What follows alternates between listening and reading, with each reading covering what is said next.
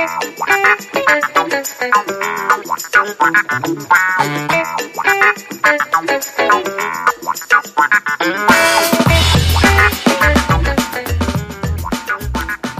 Lizzie Mettam and welcome to People My Dog Would Like, where I speak with interesting people about their game-changing ideas, fresh initiatives and out-of-the-box movements with an eye on the future. Today my guest is Andrew Dickson. Andrew is a renewable energy project developer with 15 years of experience developing large-scale wind and solar projects all around the country. He's currently the project manager for an Asian Renewable Energy Hub project. It's a large-scale wind and solar project in the Pilbara, Western Australia, to export energy to Indonesia and Singapore, to power mines and mineral processing in the Pilbara, and to produce green hydrogen for local and export markets. Outside of work, though, Andrew has a passion project. He's part of a team developing a rugged electric vehicle to transport pregnant women from remote villages to hospitals in northern Zimbabwe to help reduce maternal mortality. The potential for a project like this to scale in other developing countries is huge. So without further ado, can I say thanks so much for being a guest on the show today, Andrew, and taking the time to talk to us about the renewable space in Australia and also about this exciting project you've been working on in Zimbabwe. Oh, hi, Lizzie. Yeah, it's a pleasure to be with you today. So can you tell me a little bit more about yourself and what got you into working in the renewable space? Yeah, so I'm an engineer, electrical electronic. I was in the Navy for 10 years, but really I'm not a hardcore techie engineer. I'm more of a people-y engineer. I like the impact of projects and technologies on people and communities. So when I discovered renewables in 2004, I felt that I'd sort of found my calling, in effect. And I love developing projects, but in particular I love working with people. And so what were some of the first projects you'd been working on? I was interested to hear about one that was an international one. Well, actually, the very first project I worked on was the Snowtown wind farm. It's a couple of hours' drive north of Adelaide. Right. A fairly infamous town. There were a series of bodies found there in barrels in Snowtown. So the town was an innocent bystander with that. They were sort of ring-ins who brought the bodies in, effectively. So, and the town. Sorry, I'm not across that. What did you say? They found bodies? Yeah, there's a classic case called Bodies in the Barrels, right, where a number of human bodies were found in barrels in a disused bank vault in Snowtown. Oh. So it was pretty infamous, 20 years ago. And the town really, suffered a big hit with that whole story. And they're also in the middle of a really prolonged drought. Right. And lots of disadvantage in that town. So, yeah, we came in as a developer proposing to develop a big wind farm. And, long story short, that project ended up being built. That was 3 or 4 years of my life, pretty intensively. Wow. And it was a very successful project. Wow, that's incredible. I mean, talk about turning a town around. And what impact did it have on the town? Well, huge. So, firstly, to the individual farmers who host wind turbines, many of those farmers, they tried to sell their land because they were struggling so much, but nobody would buy it. It was just barren, windy, isolated farmland, which turns out is perfect for a wind farm. It's funny how things go. So, just seeing the direct impact on those people and their lives, having cash flow to sort of drought-proof their farm effectively, income irrespective of the weather, because there's wind. And maybe to invest as well and diversify into something else too. Exactly. Yeah, and also, they can buy an apartment in the city to send their kids to uni, and they can, buy equipment for their farm and, bring their house up to speed after years of neglect, those sorts of things. Yeah. Sustainable living, ultimately. Well, exactly. So, and really, wind farms take up a tiny fraction, like 1 or 2% of the farming land, so they can keep farming as normal. Yeah. But it provides really steady income, so it's a game changer for those families. Wow, that's just brilliant. But listen, going back, I'd done a bit of reading about this Pilbara project, but can you tell us a little bit more about the project in the Pilbara? What drove the project? Was it a problem, a bit like what you were just talking about in Snowtown? Was it a problem that needed to be solved socially and economically that created what could be a boon opportunity in the renewable space in Australia up there? It's a massive project. Yeah, so it's a huge project. It's currently an 11,000 megawatt project, and it'll probably get bigger. Frankly, I mean, to me, I know I'm a real pleb. I have no idea how much energy that actually is. What would that power? Okay, so we think that we can generate with the higher capacity that we're working on, we can Yeah. generate around 55 terawatt hours per year. And for context, Victoria consumes about 40 terawatt hours of electricity per year. So it's a fair bit more than Victoria consumes in 1 year in one project. That's just incredible. But I also saw it would seem to be a brilliant opportunity to upskill Indigenous communities in the region. Can you talk a little bit about that? Sure. So the project is on, it's a 7,000 square kilometre site, very big, and the land is on determined exclusive native title land. So unlike a freehold farm in southern Australia, we are obliged by law to negotiate with the traditional owners. So yeah, we've been meeting with the Noongar people for about 4 years. We're Yeah, in well into a negotiation for what's called an Indigenous land use agreement, and that will include right. very considerable financial benefits, and that really will be a game changer for that community because again it provides regular steady income for decades, multi generations, and that the Yeah. challenge really is how to manage that money, how Yeah, that's right. I mean, is it put into some kind of trust with, yeah. I don't know, how does it work? So that's what we're working on now. But I mean, our motivation is to at least cause no harm. We don't want to come in and drop this massive amount of Huge amount of money money. Yeah, onto a community that's not used to that. I mean, any community would struggle with that, frankly. yeah, So the challenge is to set up the governance arrangement so that the money is well managed. To do so in a way that gives self determination to the traditional owners, yeah, in a way that supports them in the way they've asked to be supported, but is not paternalistic. yeah. So yeah, it's a non-trivial It's so question. hard, isn't it? Because I often think about the investment in education that would be brilliant up there, but is that paternalistic for me to say that? Not at all. No, I mean the community really the money will be in the hands of the board, The a elders? board, and there'll be a committee set up by the community.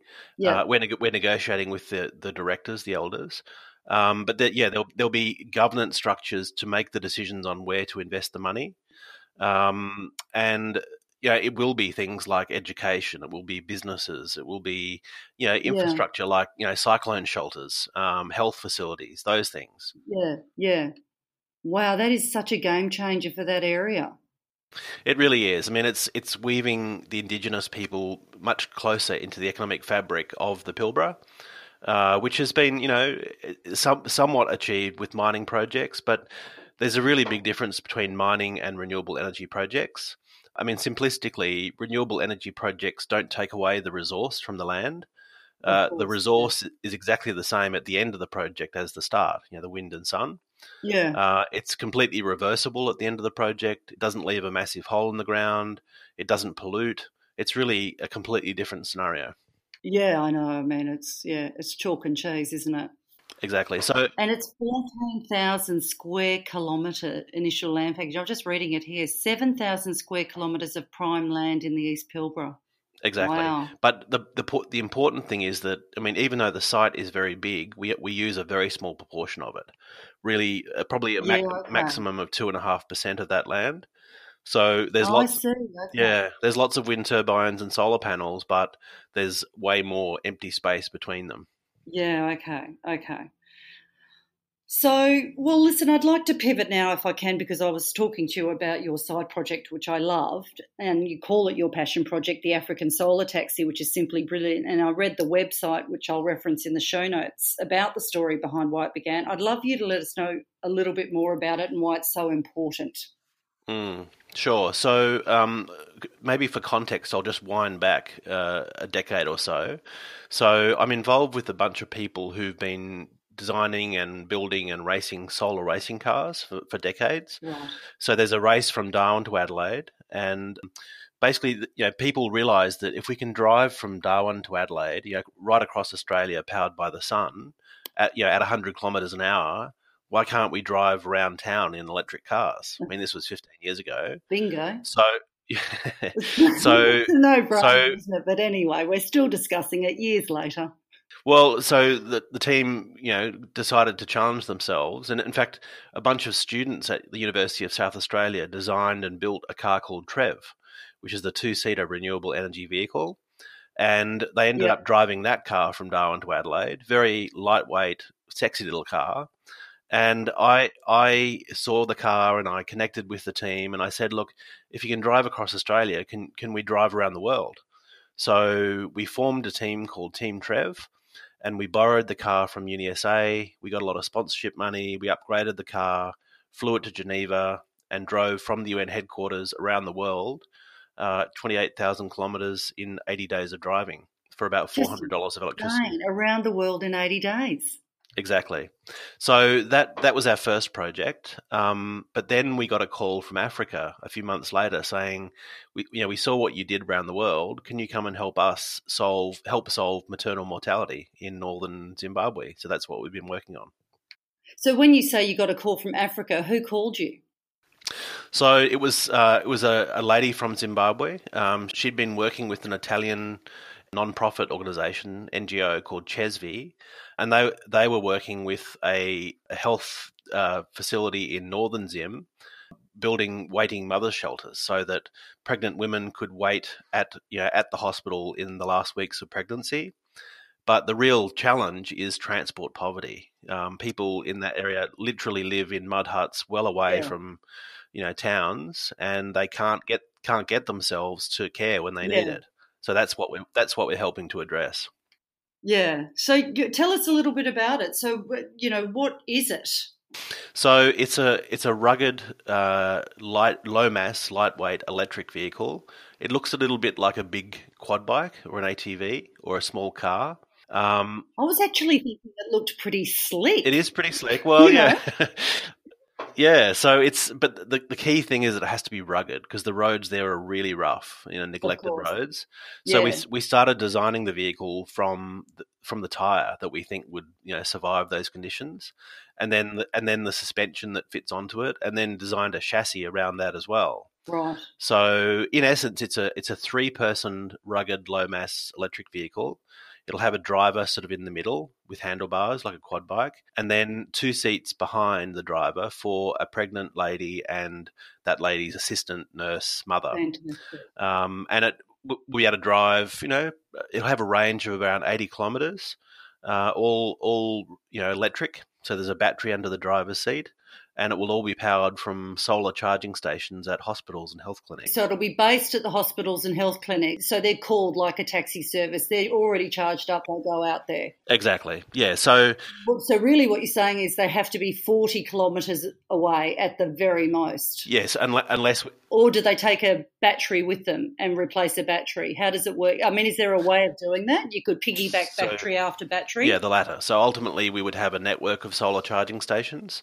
So the cars would drive as far as to the next health clinic, recharge, and then keep going. So that's the theory. But the great... So you're heavily involved with the design, which I get, and that sounds fantastic. So are you talking at the moment with partners about that kind of infrastructure that will facilitate it being a workable arrangement? Yeah, so we're finalising the prototype vehicle, and the plan is to send it to Zimbabwe next year. And to run a trial, so to prove the concept that how we've designed it, the way we imagine it, solving their needs actually does meet their needs and is viable. Yeah. So the first thing is to really prove the concept, but it's important to note that we're not planning to manufacture these. We're not a commercial entity. We're a team of tinkerers and adventurers and explorers, really. Yeah. But prove the concept and then the best kind, Andrew. That's what everyone wants. Yeah, I mean we're very passionate around exploring these technologies for social benefit. So it really is developing a new form of transport that solves transport poverty that's not solved in other ways currently. That's what we believe anyway. Yeah, and I kind of touched on it the other day when I briefly spoke to you on the phone, but it's working on the kind of passion project like that triggered other potential projects and collaborations for you around the renewable mobility industry in Australia? Yeah, so there are others. I'm discovering others who are doing similar things. So obviously there's a project called Mobility for Africa. I think you interviewed Yeah, Shantha with Shanta, recently. who very kindly introduced me to you, and talked about this passion project of yours. Exactly. So, I mean, this is quite a big project. It takes a lot of our spare time, which we don't have much of, frankly. So we just really want to finish the vehicle. It's taken several years, and we want to get it to Zim, get it on the ground, and see if it works as we hope, and then plan next steps from there. So yeah, it's Are been a you long. aiming towards a specific month? Did I miss that before? I'd like to go back in maybe April next year. Okay. Yeah, I'm planning to head back with my son. So I've got a 10-year-old boy who I'd Oh, like beautiful. I'd like to plant the seed of this adventure into him. So for the future. Oh, take him on safari too. I mean, what an amazing landscape. Yeah, but Bizarrely, very similar. I found to Western Australia. exactly, and I'm also keen to take my son up to the Pilbara as well. We're hoping to sign the Indigenous Land Use Agreement sort of next year, maybe mid-year, and have a big, Wonderful. really nice celebration up on the Nungyamata's block up in the Pilbara. So that'd be great Yeah. to, it's such a privilege to take my family to experience that. Yeah, because I expect there'd be an amazing Indigenous ceremony for that. Yeah, but I mean, it'd just be a wonderful celebration of, like a real gift, really, for the community to embrace. Of course, I'm hoping you're getting a huge amount of coverage, but I'm expecting you must have, and I've just missed a lot of it because I've been either away or, I don't know, distracted. I mean, it's a really massive project, but we're not showy people. We like to just, head down, tail up, and crack on.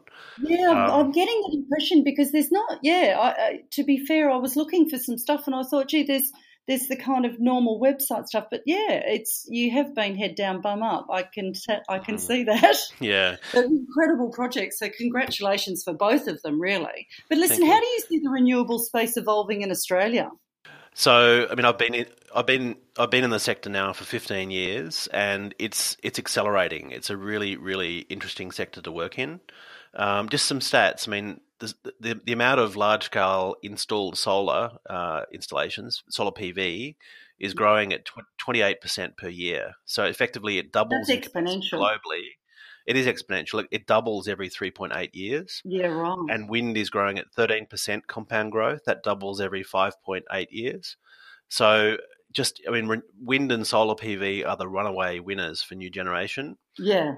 And it's a matter of managing that growth, but also, installing storage as well. Yeah. Because obviously they're intermittent generation sources, not unreliable, they're intermittent. Yeah, that's But right. so is, So I mean, storage is key. well, it's like rainfall. Rainfall doesn't fall exactly when you turn the tap on. It's variable, so you have storage to manage, manage supply and demand. So that's what's happening now with batteries, and also with large scale pumped hydro storage. Yeah, right.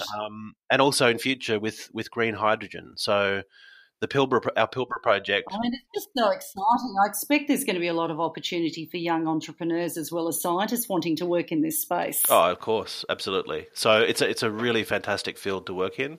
I feel very. Yeah. What are some of the jobs that you could mention that are, that have emerged in this space that people could check out and think about looking into? So as a renewable developer, when we have sort of development officers and development managers, and that they are sort of project managers, people who coordinate, all the balls in the air effectively. Yeah.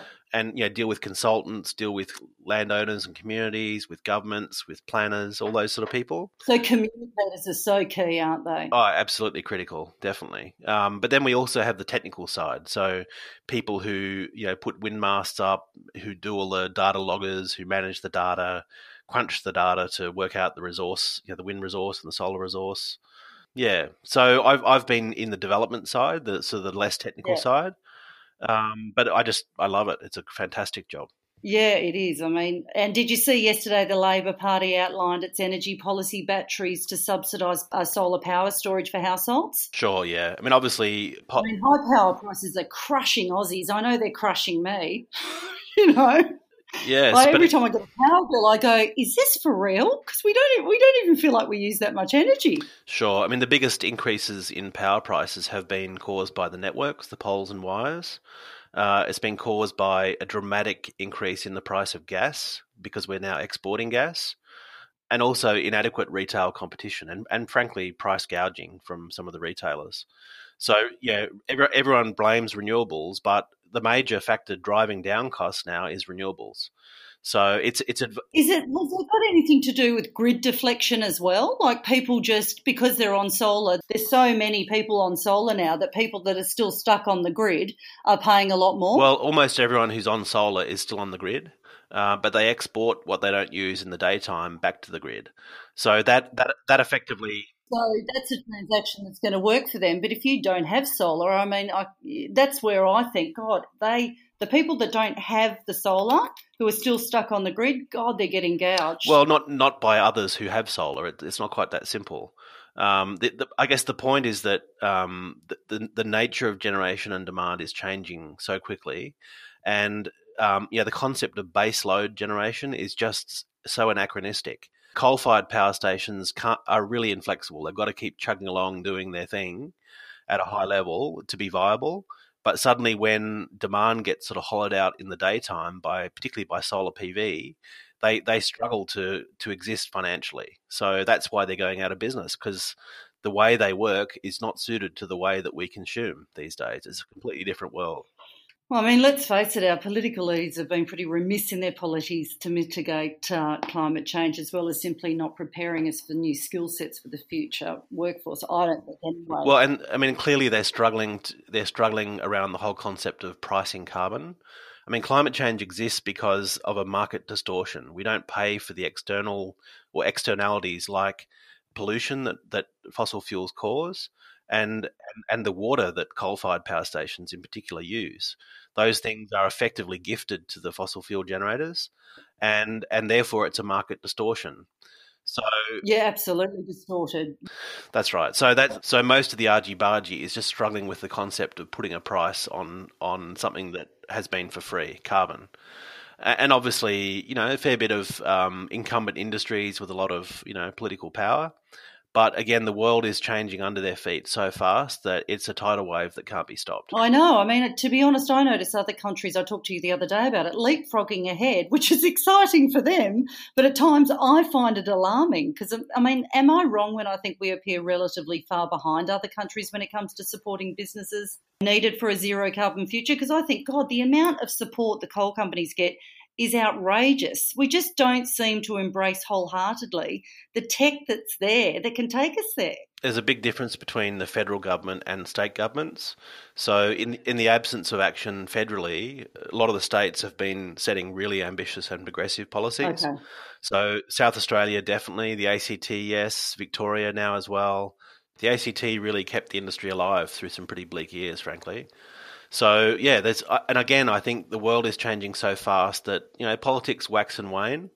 And I think, the logjam that's impeded us for the last decade, I think, is about to burst, I hope. Oh, it feels like it. I can feel it in my bones, Andrew. So who are some of the people we're following in the conversation around renewable energy? For people who are interested to learn more, or are there bodies out there that would be good to follow globally or domestically that you find, but this is the big deal though, Andrew, that you find communicates in a clear, data-driven way. So they're fairly accurate, but they're also brilliant communicators. I mean, I guess the standout example for me is Simon Holmes-A-Court. He's a really, really good communicator and extremely knowledgeable. So he can sort of cut through the bunkum very readily. Yeah, you can find him on Twitter. He's always quite funny too. Exactly. And he's very active with social issues too. So he's leading a campaign to get the kids off Nauru. Yes, and other things. So yeah, it's social with social media. People who are exasperated about the lack of action are really standing up and getting active and vocal. So, yeah, interesting times. I mean, what about bodies, specific bodies, if people were interested in exploring the space more? I mean, even from a point of view of, even high school students, that are potentially interested, because I know I've got listeners who are parents and sometimes they pass information on to their kids about stuff. Because I talk about the future of work possibilities a lot on People My Dog Would Like, because I think it's a huge issue. The gig economy is a huge issue and skilling up is a part of our future. So two of the key bodies for renewables are the Clean Energy Council and the Smart Energy Council, and they run events and seminars often. But also there's an event called All Energy in Melbourne every October. And that's a free event, okay. And there's days and days of really high quality presentations and exhibitions. So yeah, that's a good place to start. Brilliant, because I'll whack all of that kind of information in the show notes as well. Now, listen, is there anything else that I may have kind of glossed over that you wanted to expand on at all before we tie things up? I don't think so, other than, obviously the world is changing much faster than most people realise. Renewables are getting so much cheaper and they're growing so fast that it is changing literally in front of our eyes, and, politicians don't get it yet. But the main thing is that there are so many opportunities through this change, so many jobs, so many new business opportunities. Yes, thank you. There's so much positive that's coming out of it.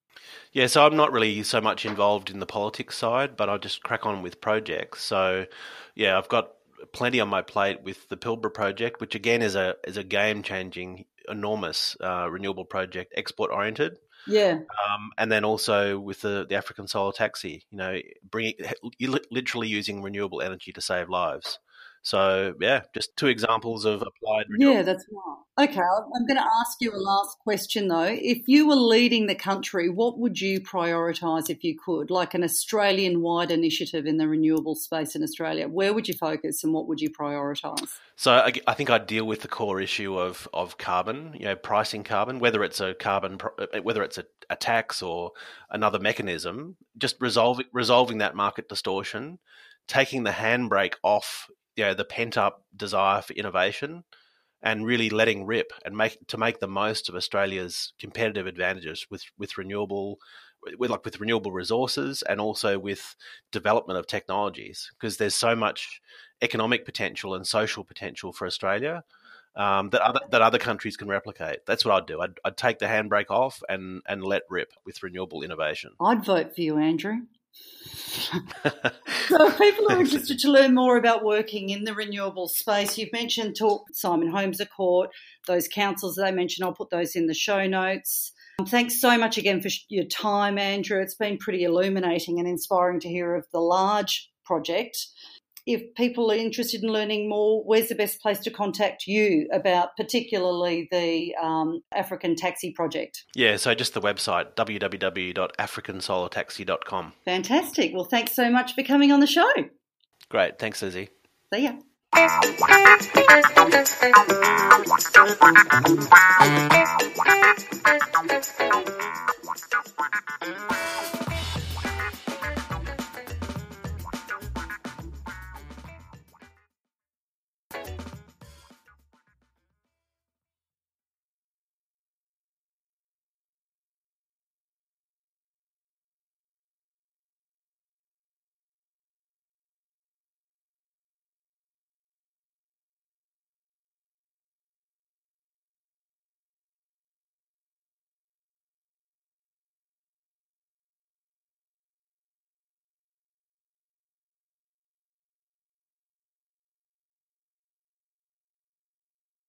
Thank